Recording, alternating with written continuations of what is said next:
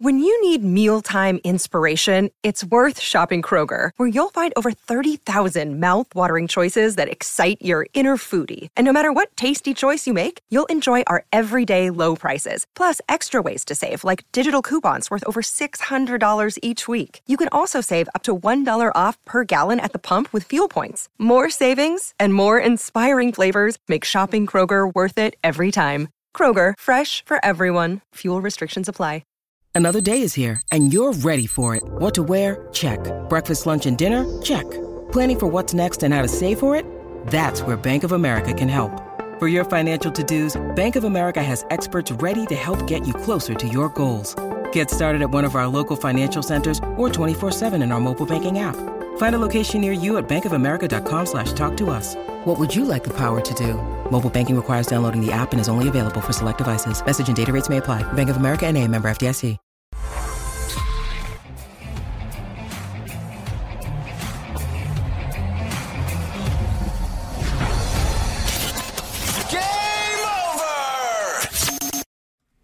Welcome to Game Over, everyone. I'm Peter Klein from Game Over Calgary. She is Samantha Chang from Game Over Vancouver, and this was a wildly entertaining hockey game, especially the last few minutes. So looking forward to breaking it down with all of you. The chat is already going, so I think we're going to have a fun one here today in the first game of the Nikita Zadorov era out in Vancouver. And Sam, I think we should probably start there. First of all, I'm being very rude. How are you this evening?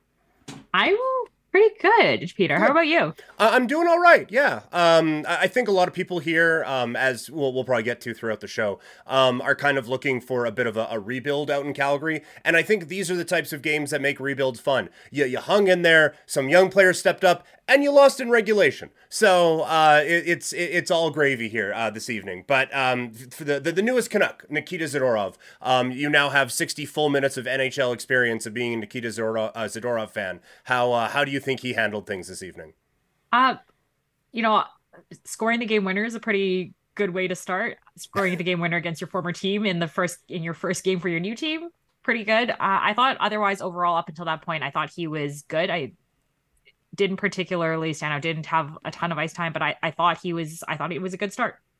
Yeah, and I think there are, because I've been a bit more critical of Zadorov here than others have been, and I think a game where you don't notice Zadorov is a really, really nice thing. Yeah. Because there are times where you can notice him for horrible reasons, and sorry, go ahead. I was just going to say, I tend to agree with your analysis of Zadorov. Like I like him. I think he's super fun to watch, but part of that is the chaos. Yeah. Watched him play in Colorado a lot, so I'm with you. I understand the critiques, and this for him, not noticing him is actually a better game. But putting him with Tyler Myers is just a nice calming influence that'll just make everything fine. I thought that was like that's, pardon the pun here, given the team that I cover, but that was playing with fire. I think a little bit, putting him with Tyler Myers. That was not a move I was anticipating. I mean, like, Tyler Myers' nickname here is already the Chaos Giraffe. Adding Zadorov to that it was an interesting decision. I think my immediate reaction upon seeing that was, you can't be serious, but here we are. I laughed out loud, like actually cackled like a crazy person alone in my home when I saw that was the pairing that they were rolling out with. But again, like it pays off that they end up, I mean, they were out there with the net empty, so there was obviously some trust built in there with how Zadorov and Myers were doing things, and then he gets the empty net winner, because of course he does. But I thought, while the night ended with him playing well, I thought the night kind of began with a really good start from Quinn Hughes. And I get this is for the Vancouver portion of the audience, this is kind of broken record, but I believe the 59th best player in the National Hockey League stepped up in a big time way to start this game. You guys are familiar with it. We're getting a bit of a taste of it out in Calgary, having played you guys a couple of times now. I don't even know if I have a question here. Just kind of gloat about Quinn Hughes for the next couple of minutes. Oh, very happy to do so. I mean, the guy's just had an unbelievable season so far. I think I had some concerns when he was named captain, mostly because it's a lot of pressure on a guy who is still pretty young. And sometimes you worry that kind of pressure can, it's maybe too much for his game. And he's really just stepped up to the challenge. He's had an outstanding season. I think really making a case for the Norris. I know some people on the East Coast might scoff at that, but I've had a couple of PWHL people with voting power telling me that he's maybe their early front runner candidate for the Norris. And I, maybe it's a little bit of homerism. I like to think I'm not really a homer. I've spent the last 10 years criticizing this franchise every single day. He's been the one bright spot, and I think he deserves to be in the conversation. And you can tell me as a Flames fan what your thoughts on him have been so far this season. Yeah, I think the conversation starts with him personally. I think the way he's elevated things, like it's already 9 goals this season, which is a career high for him in 25 games, which is hilarious. But it's just like, as this Canuck team has started to finally hit their stride, it's been him kind of leading it, him and Pettersson, obviously. But I understand the defensive side of things is not necessarily where he shines, but the skating ability, offensively, what he's able to do, quarterbacking the power play, like blah, blah, blah, blah, blah, all of the amazing things that he does.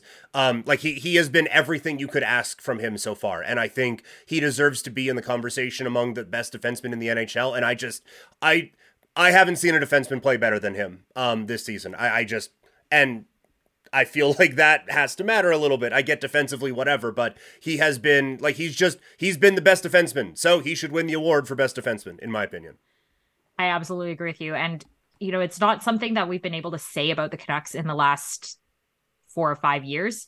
The defense has regularly been the weakest part of an overall weak lineup.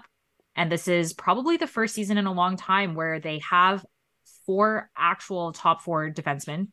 Quinn Hughes has an actual partner he can play with. And, there's enough competition in the bottom pairings that they're serviceable. This is a roster that actually knows how to play defensively. There are still nights where they're hanging Thatcher Demko out to dry, but he doesn't have to be a superstar every night. Like, he was good tonight, but he didn't have to stand on his head. No, yeah, and when he's needed to, he has. And I think part of it too, and this is, again, I'm watching from a distance here, not quite as intently as you guys are, but it feels like they finally found a partner for him now. And that trade was one that was criticized heavily, certainly by the person sitting behind this microphone. That was, I didn't understand that move at all. But it really, like, not to bring it all to a Calgary thing, but kind of felt like since Tanev made his way out here, you guys have been looking for a partner for Hughes, and that pairing tonight was really frustrating to play against. So it seems like they found something. Yeah, I mean, look, the person he played the most with over the last couple of years was Luke Shen. And, he was good. A lot of people like Luke Shen, but he doesn't have the skill set of Hronek. And I thought they were fantastic tonight. Hronek with 2 points tonight. Yeah. Yeah, that pairing was really good for Vancouver. On the Calgary side, it was funny. Millen, who's kind of been the fill-in color commentator for the Flames with Kelly Rudy recovering from surgery, he said, well, the Flames power play has looked better.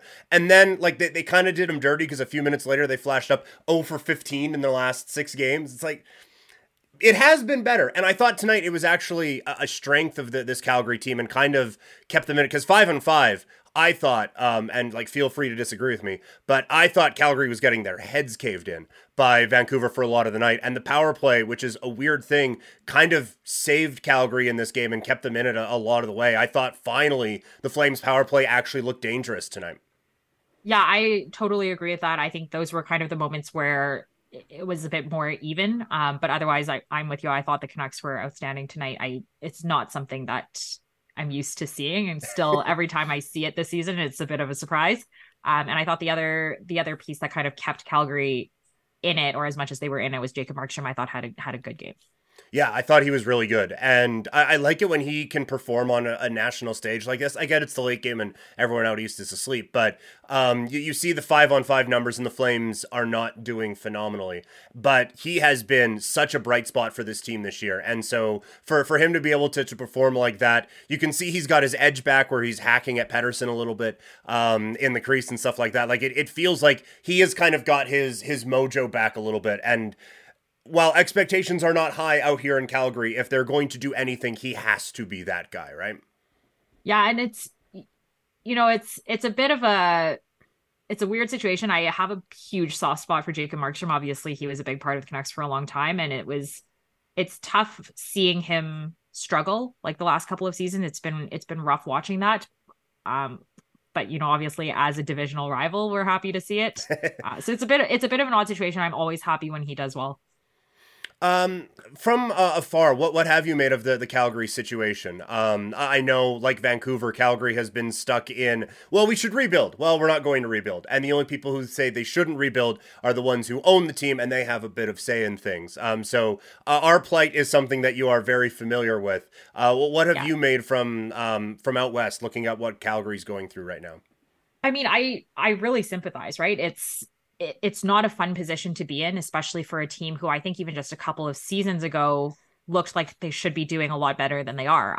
I think at the start of last season, I said on a different show that I thought with adding Kadri that they could generate some real chemistry with that lineup, and it just really hasn't panned out at all. And it's a tough spot to be in where you're good enough that everyone thinks you should compete, but you're not actually good enough to really compete, and you're just stuck in the mushy middle. Yeah. I kind of laughed with your intro tonight when you said it's the kind of perfect game tonight for a rebuilding team. This was the type of game I wanted the Canucks to play every game last season, right? Like I ultimately wanted them to lose because I wanted Connor Bedard.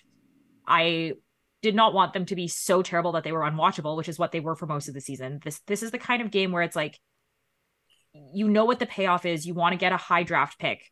You play an entertaining game. It's fun. It's messy, and you lose. Yeah. Yes. And just check, right?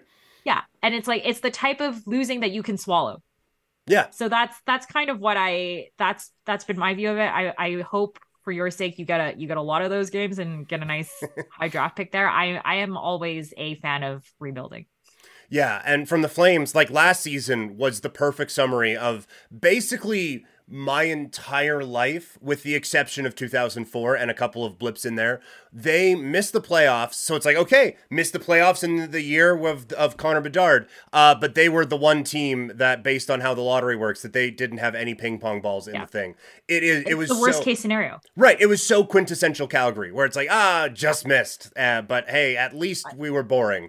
I'm sure you've heard me say this for not this year, but the 3 previous seasons. Every time someone asked me to describe the Canucks, I said they were basically the Jay Feaster Flames. Yes. Yeah. And like there would be a lot of, as I'm sure you are aware, a lot of making fun of what was going on in Vancouver. But I always thought, like, Vancouver, the rebuilding part wasn't, like, obviously it would have been better to kind of tear things down. But you guys kind of came out of a bit of mediocrity with the pieces you would want, right? Like, and you're seeing it now. Pettersson, Demko, Hughes. The Flames do not have that. I've referenced this probably too many times. Game Over Calgary fans are going to recognize this already. But Corey Pronman for The Athletic did his piece on, okay, what is every team going to look like 5 years from now? And the Flames' top line 5 years from now is Huberdeau at center, ? And at the other wing, ? That's where we're at right now. We don't have our foundation is, I don't know. So that's where the Flames are at right now. It's a beautiful, beautiful place. Really. I just physically winced. That's painful. Yeah, I will say that for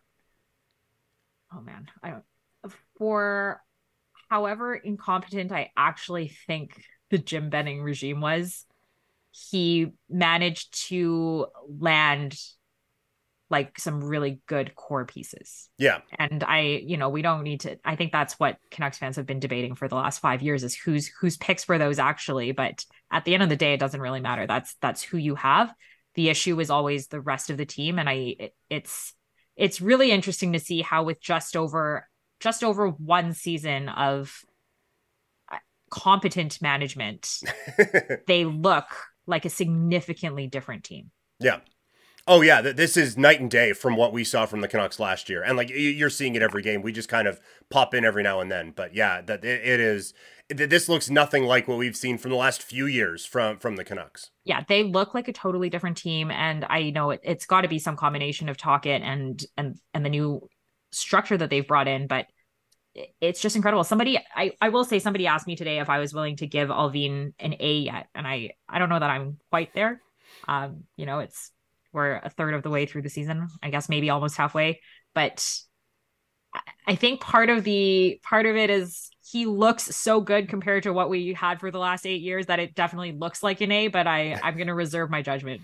We'll see. He's going to give you a lot more chances to grade him, because if the early season activity is any indication, he's going to have like 15 more trades between now and the deadline.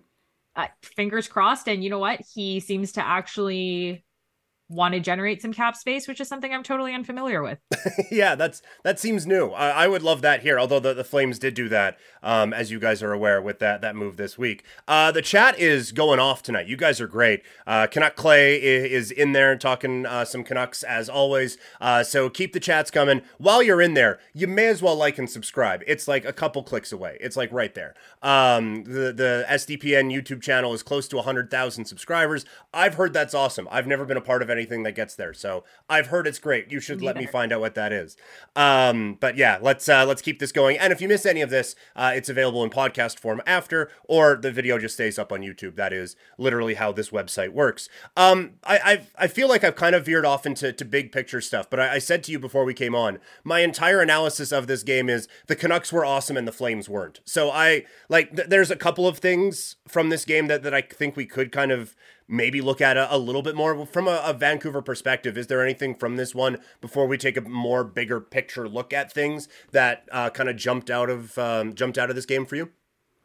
I think for me, a couple of ongoing storylines that I noticed is Connor Garland continues to be snake bitten, but I thought he actually had a pretty good game. I haven't been the biggest fan of Connor Garland for various reasons, mostly related to his contract. But I thought the last couple of games, more so than at any other point of the season, he's actually started to show flashes of the player who earned that contract. And notwithstanding that he can't seem to score to save his life, I thought he was good. I don't know what you thought. I don't know if you noticed him at all today. Yeah, there was that one rush chance he had. I think it was the second period where he just like deked the entire Flames and got an opportunity. It's like, okay, I can see, you can kind of see it, because yeah, he has always struck me as just like middle six dude who happened to score a bunch once, and he has kind of ridden that.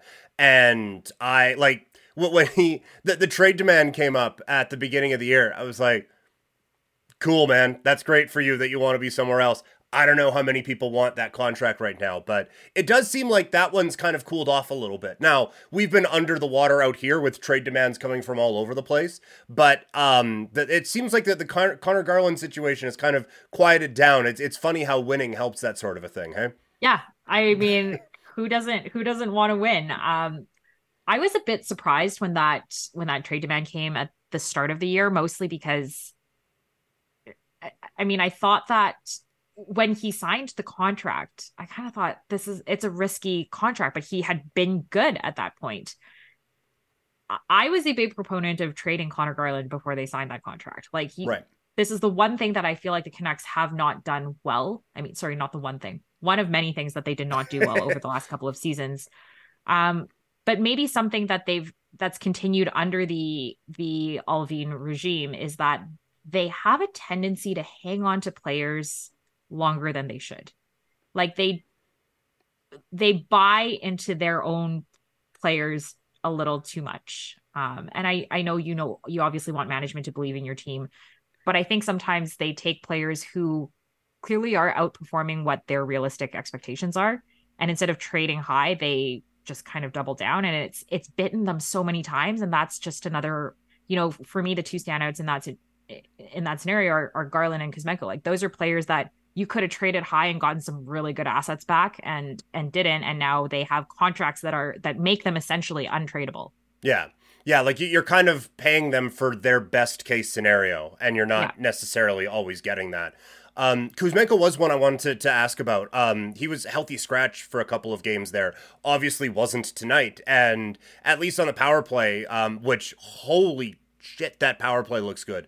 But Kuzmenko, a couple chances in tight. It felt like he was playing a bit better, but I'm looking at this as someone who literally wasn't playing a couple of games ago. What did you make of Kuzmenko, and has that message been sent to him now? I mean, I don't know if that message has been sent. I mean, that's kind of what he's been like this whole season, and it's been one thing that I think Tocchet has done really well is his ice time and his play aligns directly with how he's performing. Like he has a couple of bad shifts. He's stapled to the bench. He has some bad games. He's healthy scratched. And that's not something that happened in his first few seasons, and it never really lined up, but it's still an ongoing thing, right? There doesn't seem to be a level of consistently good play from him. And so it's good to see when he's on, he's really fun and he's great to watch, but we need to see that every game. He can't just be getting benched or healthy scratched regularly. Right.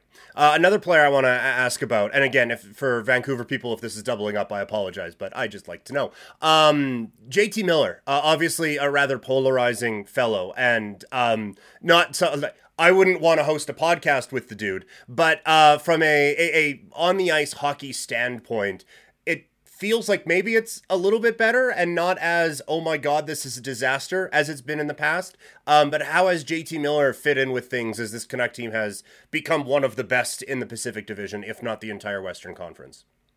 Yeah, I think I was fairly critical of JT Miller last year for various reasons, primarily because he was defensively atrocious last year. I thought he was sloppy defensively. I thought he did not take accountability for it.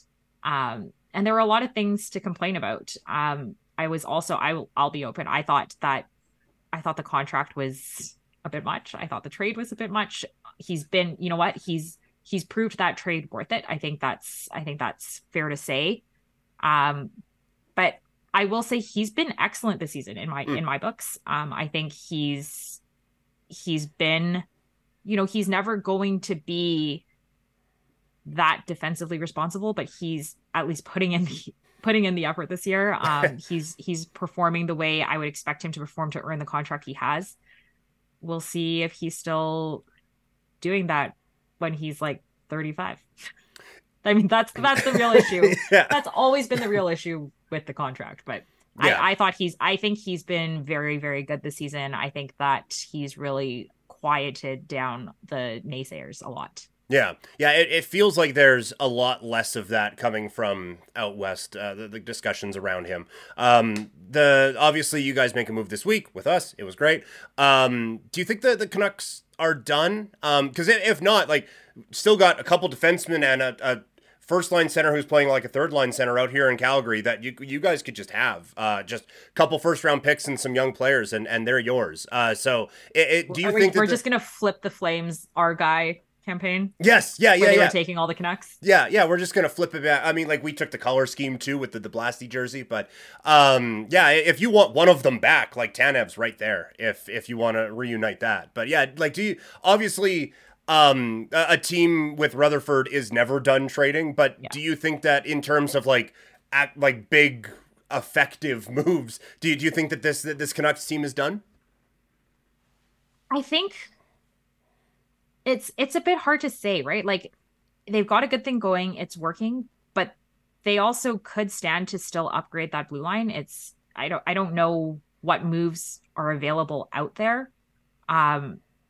I think they'll try to do it, because I think, frankly, at this point, notwithstanding that this is the first season that I think they are actually real contenders for a playoff spot, and I by no means think that they are going to be real cup contenders, other than the anything can happen if you get in strategy, if we can call it that. Well, we've tried to out here for 20 years, so so have we. Yeah. So have we. Yeah. But I do think that, Pettersson, Hughes, Besser, they're all kind of like entering their prime, right in their prime. Their window to win now with those players is kind of like they're in it. They've wasted the first few years of that window struggling. And so if they want to make runs, they kind of have to make the big moves to make this a roster that can go on a run now. Mm-hmm. They're not at a point where, as much as I would have liked Bedard, and I think that would have obviously been a game changer, they can't just have like 4 or 5 top 10 picks in the next few years, like be terrible, get some top picks, because by the time those players are ready, Pettersson, Besser, Hughes will be out of their window. JT Miller will be aged out. so if they want to do anything, they kind of have to do it now. So I think they have to keep making moves. Yeah, it does kind of feel like while they have kind of screwed things up around Pettersson and those guys spectacularly in almost comedic fashion, but I'm preaching to the choir, I know. But like it kind of feels like, okay, well now you kind of got to go, right? Like the Pettersson is going to be quite a bit more expensive next season, I would imagine. That's the real concern, right? If you make any trade you make right now can't eat into whatever cap space you need to pay Elias Pettersson. Right. And that's what I said when they signed him to a bridge deal was, there were a lot of fans here who said they don't have cap issues. They managed to sign him. The point was they couldn't afford to sign him to a long-term contract, and they were not good enough to convince him to sign a long-term contract. And so now you're in the unfortunate position of, now that you're finally good, he's on an expiring contract. He's having a career season. He's been unbelievable. The market rates have gone up incredibly, and you are going to have to pay him way more for the next few years than you would have if you signed him to a long-term contract earlier on. Yeah. That's going to be, but I mean, they're not totally sold on him. So we'll see how that goes. That has to be top 5 stupidest quotes of this entire season. And this season's been a doozy. But yeah, that is certainly up there. That is, and I know other people are talking about it. That just screams, oh, well, I didn't want to go out with you anyway. Yeah. Right? Like that is me. You can't fire me. I quit. Right, exactly. Yeah, 100%. If the Canucks were to go out and make another couple moves, I know I joked about what the Flames have available. What do you think is a position of need? It does kind of feel like the Zadorov move, at least for now, kind of settled things where they need on the blue line. So we'll be looking to the forward group to address with Vancouver? Honestly, this is maybe the first time in a long time I can't think of an obvious move that they need to make. Okay. I think actually getting rid of Beauvillier has opened up opportunities for players like Höglander to have more ice time and to show what they've got. I think he's been good. I think he's up to the task. And I think they can stand pat for a little bit before they see what else they need. I'm not convinced that blue line is good enough, particularly for a playoff run. Like if they, Soucy coming, whether or not Carson Soucy is in the lineup, makes a drastic difference in what that blue line looks like. Mm-hmm. And in an ideal world, if you're going to go far, you need to be like Colorado the year they won, where you can lose like half your blue line and you still have a serviceable NHL defense core. They don't have that. Like if they lose one more guy, that blue line is a shambles. Yeah. So to me, the blue line remains the main area of priority, but that's also the hardest piece in the league to put together. Right. Yeah. When you look at team needs, anyone who's contending is, blue line depth. Right. And like I used to host a show out here along with Rhett Warner, and he talked about 2004, the run that was great here in Calgary, but has also ruined expectations for forever now.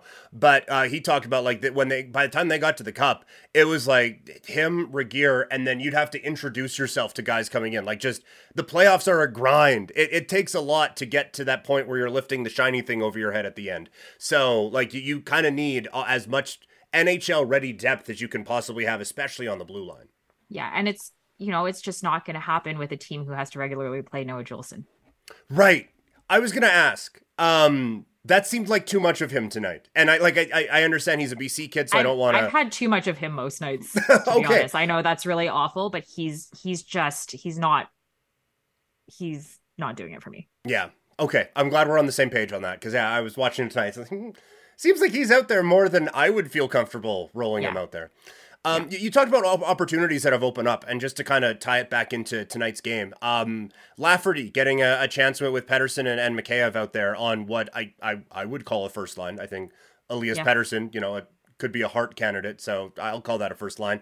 I thought like that was one where he filled in really great with them tonight. But what are your thoughts watching that line kind of mesh together over this game? Yeah, I thought he performed really well. I think Lafferty has been a huge win in terms of a trade for the Canucks. And he's ended up being much better than I thought he would be. That's a line where, when the season started, it was Pettersson, Kuzmenko, Mikheyev was injured.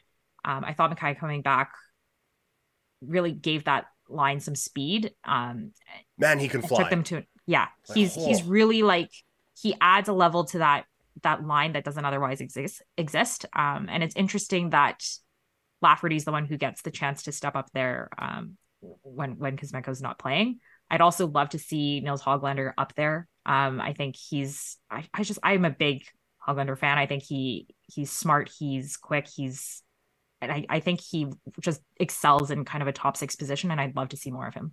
Yeah, he's one, because I have felt that while I do think a rebuild should be coming for the Flames, it probably isn't, and it's going to be more retool, like they did with a Toffoli trade where they get Sharon Govich back. And I was kind of looking at what would be the comparable on the Canucks, and Clay and I talked about it the last time we did one of these. Hoglander would be at the top of my wish list. It seems like we've been seeing clips of him since YouTube started. Like, it feels like he's just been around for forever because we've been seeing prospect videos on this kid for a while, but it does seem like he's starting to find his sea legs a little bit now in the NHL. Yeah, and I don't have a lot more to add other than that. I want to see more of him. I think the more he plays, I'm a big believer in, obviously, the more ice time he gets, the more confident he's going to be. And, giving him those chances can only be a good thing. All right. Like I said, the chat has been going off tonight. And now it is time for you guys to have your say. Ask your questions here in the presser. While you are doing that, I will remind you again, like this video, subscribe to the channel. There is so much great stuff here on SDPN, so why not subscribe? And again, if you've missed any of this, it's available in podcast form. It's a great way to catch up on all of the Canadian teams throughout the National Hockey League. Just quickly here, we have Conrad, a regular on Game Over Calgary chats, saying, yes, Peter, Murray Edwards still owns the team. No rebuild for us. That is where this is. It's been a really weird conversation around this team this year, because obviously there are a lot of pieces that are going to be going out the door, and most of the fan base, if not all the fan base, is like, yeah, tear this thing down. But there's always this thing, like, I've been covering this team for 11 years. I know that ain't happening. If it does, it's the first time it's going to happen. So it's like, yeah, retool. I genuinely don't see a rebuild happening here. I think it is going to try to be retooling on the fly here.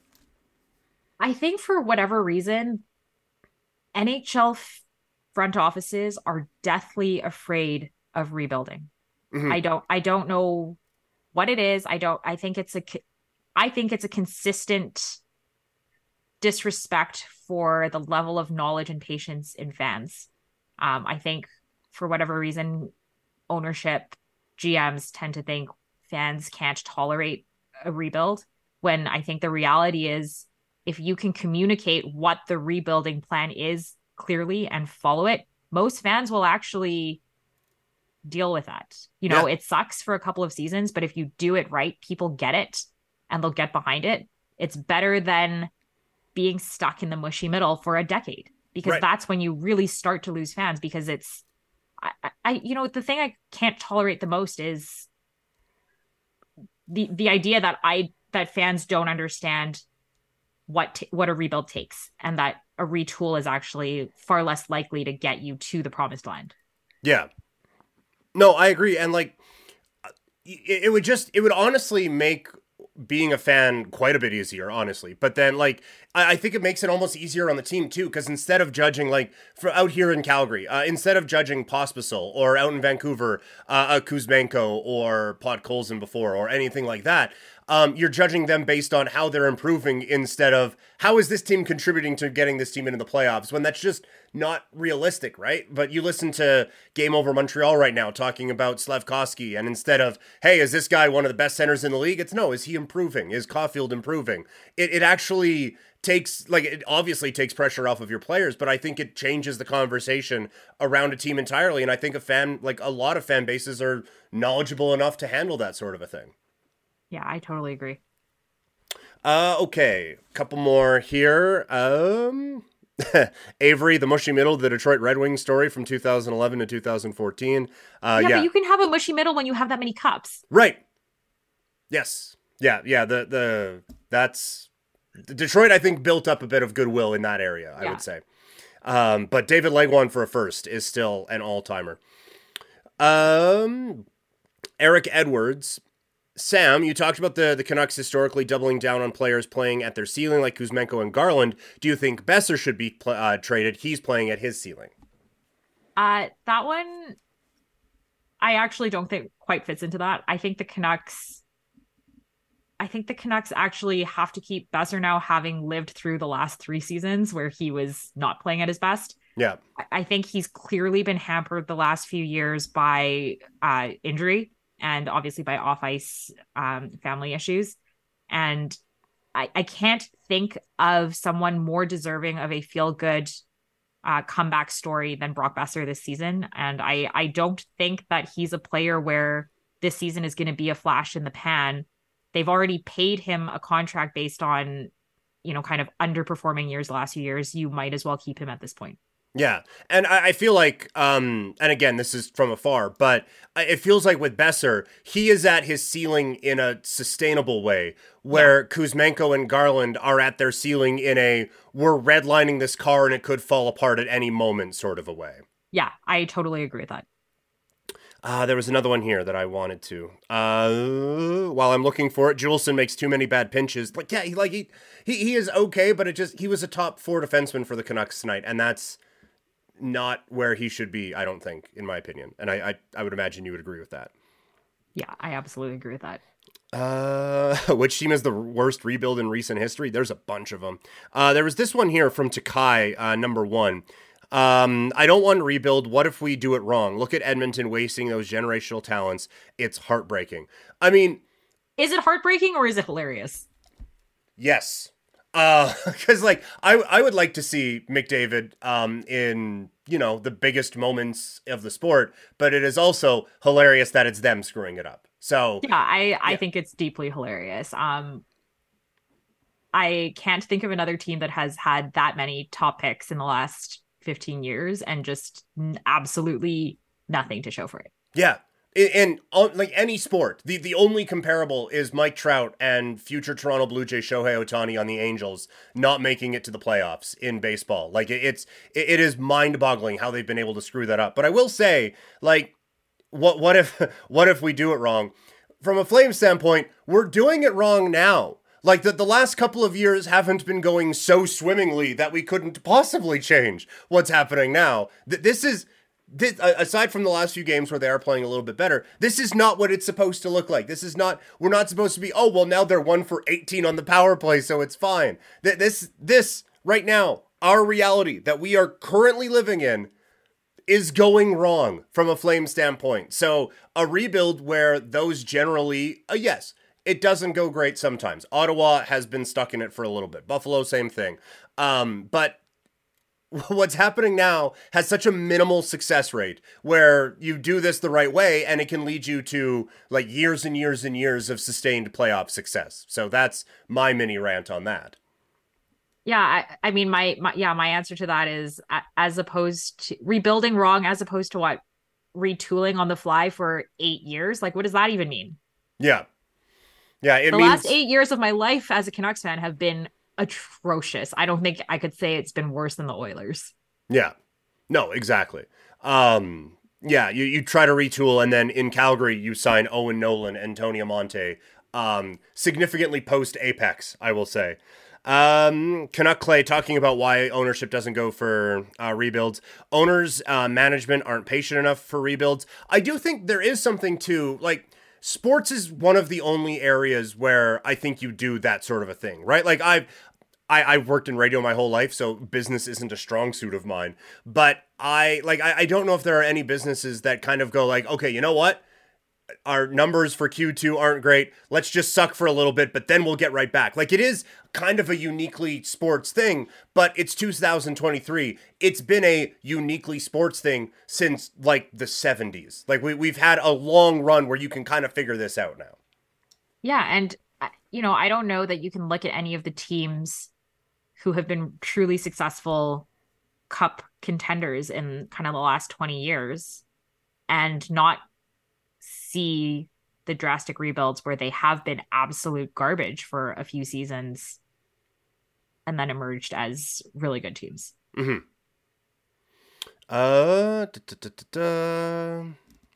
There was another one here. I am so bad at keeping track of this one. Like, I want to see what's happening. The chat is hopping, so yeah, it's hard to scroll back up. Yeah, no, and like I don't want to miss anything, but Yeah, there's a lot going on in here. You guys are great tonight. Someone is saying that we're jealous of the Oilers. I promise you we're not. I assure you, no. I don't watch Zach every night on Game Over Edmonton and be like, oh man, I wish I was that. Yeah, although Zach's a good guy. Really dying to have Skinner over Thatcher Demko. Now we're getting into a lot of rebuild talk or anything like that. Avery, I'm graying at 30 and I blame Ken Holland. That's fair. Yeah. It's not Ken Holland. It's the well done steak, Avery. There also, while Avery, that is one of the worst takes. And I brought him on Calgary radio specifically so he could say that, to a nation of beef lovers out here in Alberta. But there were some atrocious jersey takes in the Game Over chat tonight. I'm not going to expose everyone, but that was ridiculous. So some of those, in my opinion, and I don't want to get this too far off of the rails here. Every Canucks Flames game should look like 89 to 93, where you guys got the skate going, we got the retro jerseys, and it should just look like that. Same thing with the Oilers. While I love me some Blasty, every one of these games should look like 80s or 90s games. I do love Blasty. Thank you. Am you are really correct. bitter that you guys stole the color scheme. Although I will say the Canucks unveiled their First Nations Night jersey, and it is gorgeous. Like it is, they're using the Grizzlies colors on the Orca logo, and it looks sick. And I want them to make that the full-time jersey. Yeah. I don't know if you got to see much of the pregame, but it was Indigenous Night at the Dome, and I thought I meant to mention this earlier. I thought the Flames killed it. That they had the anthem sung in Blackfoot. The Renee Bork came out with the jersey that they wore last year. I thought 10s across the board for the Flames in that sense. And if one team does do those things really well the last little while, the Canucks, while we can comment on how they have managed things on the ice, those sorts of things, like the Pride Night stuff was phenomenal. The Canucks have been excellent at that. The Canucks have, the one thing that they have actually knocked out of the park consistently for probably 4 or 5 years now are all of the special theme nights. They've just done an incredible job, I think, kind of consulting the community. And, you know, I know the Lunar New Year's nights, the Diwali nights, they're all things that the broader community looks forward to. It's really generated a lot of interest from kind of different segments of fans. And it's, you know, it was one of the things that pissed me off the most about the way the league handled those nights this season, is that for teams where they had actually done a stellar job the last few years, it sucks. Mm-hmm. Yeah, and like it felt like Calgary was kind of getting into that too, and like taking the right approaches to who to ask about these things and all of that. Like, yeah, I mean, that is a whole other thing, and I know you have covered that subject quite extensively on other platforms. But yeah, just an absolute fumbling by the NHL at the highest level for sure. Now people are just yelling at each other in the comments, which I seem to bring that out of people, so I will absolutely. Okay, I have a question for you. Yes. Okay. What did you think of the Calgary Flames doing a tribute to Zadorov? Because I thought that was really weird. I thought it was really weird too. And we've had a few of those where the crowd is booing someone every time they touch the puck, but then they get a video tribute and it's, oh, hey, look at, we love you. Boo again. Like, again, all due respect to Nikita Zadorov and his wonderful accomplishments in a year plus with the Calgary Flames, at no point did I think, man, this guy's getting a video tribute, or any kind of anything. Like, you can just have him not be there anymore. It doesn't have to be a video thing every time. I want to know who the worst player in the NHL to get a video tribute is. Oh, I like that. And if it's not him, he has to be close. Right? Because that is utterly insane. But this is also a fan base that, as we've talked about, we haven't had a lot to cheer about in my entire lifetime. So, there are people who legitimately want to build a statue for Mark Giordano, who, great captain of the Calgary Flames, won Uno playoff series in his time here. So people are willing to celebrate anything because we haven't had a whole lot to celebrate here. Yeah, that's fair. You know, at least you do have a cup. Yes, Yeah, that did happen 6 months before I was born, but yes, at least they do have a Stanley Cup. Someone just said, "Why are we yelling at each other in the chat?" Oh, right. On the tribute one, Columbus doing a tribute for Jonathan Quick is one of the greatest things I've ever seen ever. Yeah. I love it when teams just get it, you know? And they seem to just, on the ice, not at all, but off the ice, no. they seem to get it quite a bit. The tributes to soften those players up so they don't light us up. Well, he scored the winner tonight, so mission not accomplished on that one. Now we're getting into video tributes. I think this is a pretty good place to call it here. But yeah, this was a blast. I have just personally appreciated your work for a long time, so getting to chat with you has been awesome, and I apologize I've been so scatterbrained tonight, but this was kind of a wild game, especially at the end there, where it looked like the Flames might tie it up after falling down 2 goals with a minute left. This is, you know what? I don't think you've been scatterbrained. This is my favorite kind of, like, wild recap. It's the way to do it. Awesome. Well, I'm happy you say that. For everyone from the Calgary side who may want to follow you on social media, how can they do that? You can follow me at SamanthaCP_ on Twitter or X or whatever we're calling it. I'm super annoying on it, so don't recommend. I would recommend, because I tend to not be one of the people who thinks that engaging with you in a combative manner is a smart way to go about things. So I just sit back with the popcorn and enjoy. Well, I'm glad someone's enjoying it. Yeah, fair. You can find me on Twitter. I still call it Twitter because old habits die hard. Twitter and Instagram, I am at PrimetimeKlein. One more time, like this video, subscribe to the channel. There's a lot of great stuff. The Canucks are going to have, I think, a pretty good run here the next little while, and well, we might have trades to talk about on Game Over Calgary. So subscribe for both of those. Thank you all so much for hanging out with us late on a Saturday night, and we will talk to all of you later.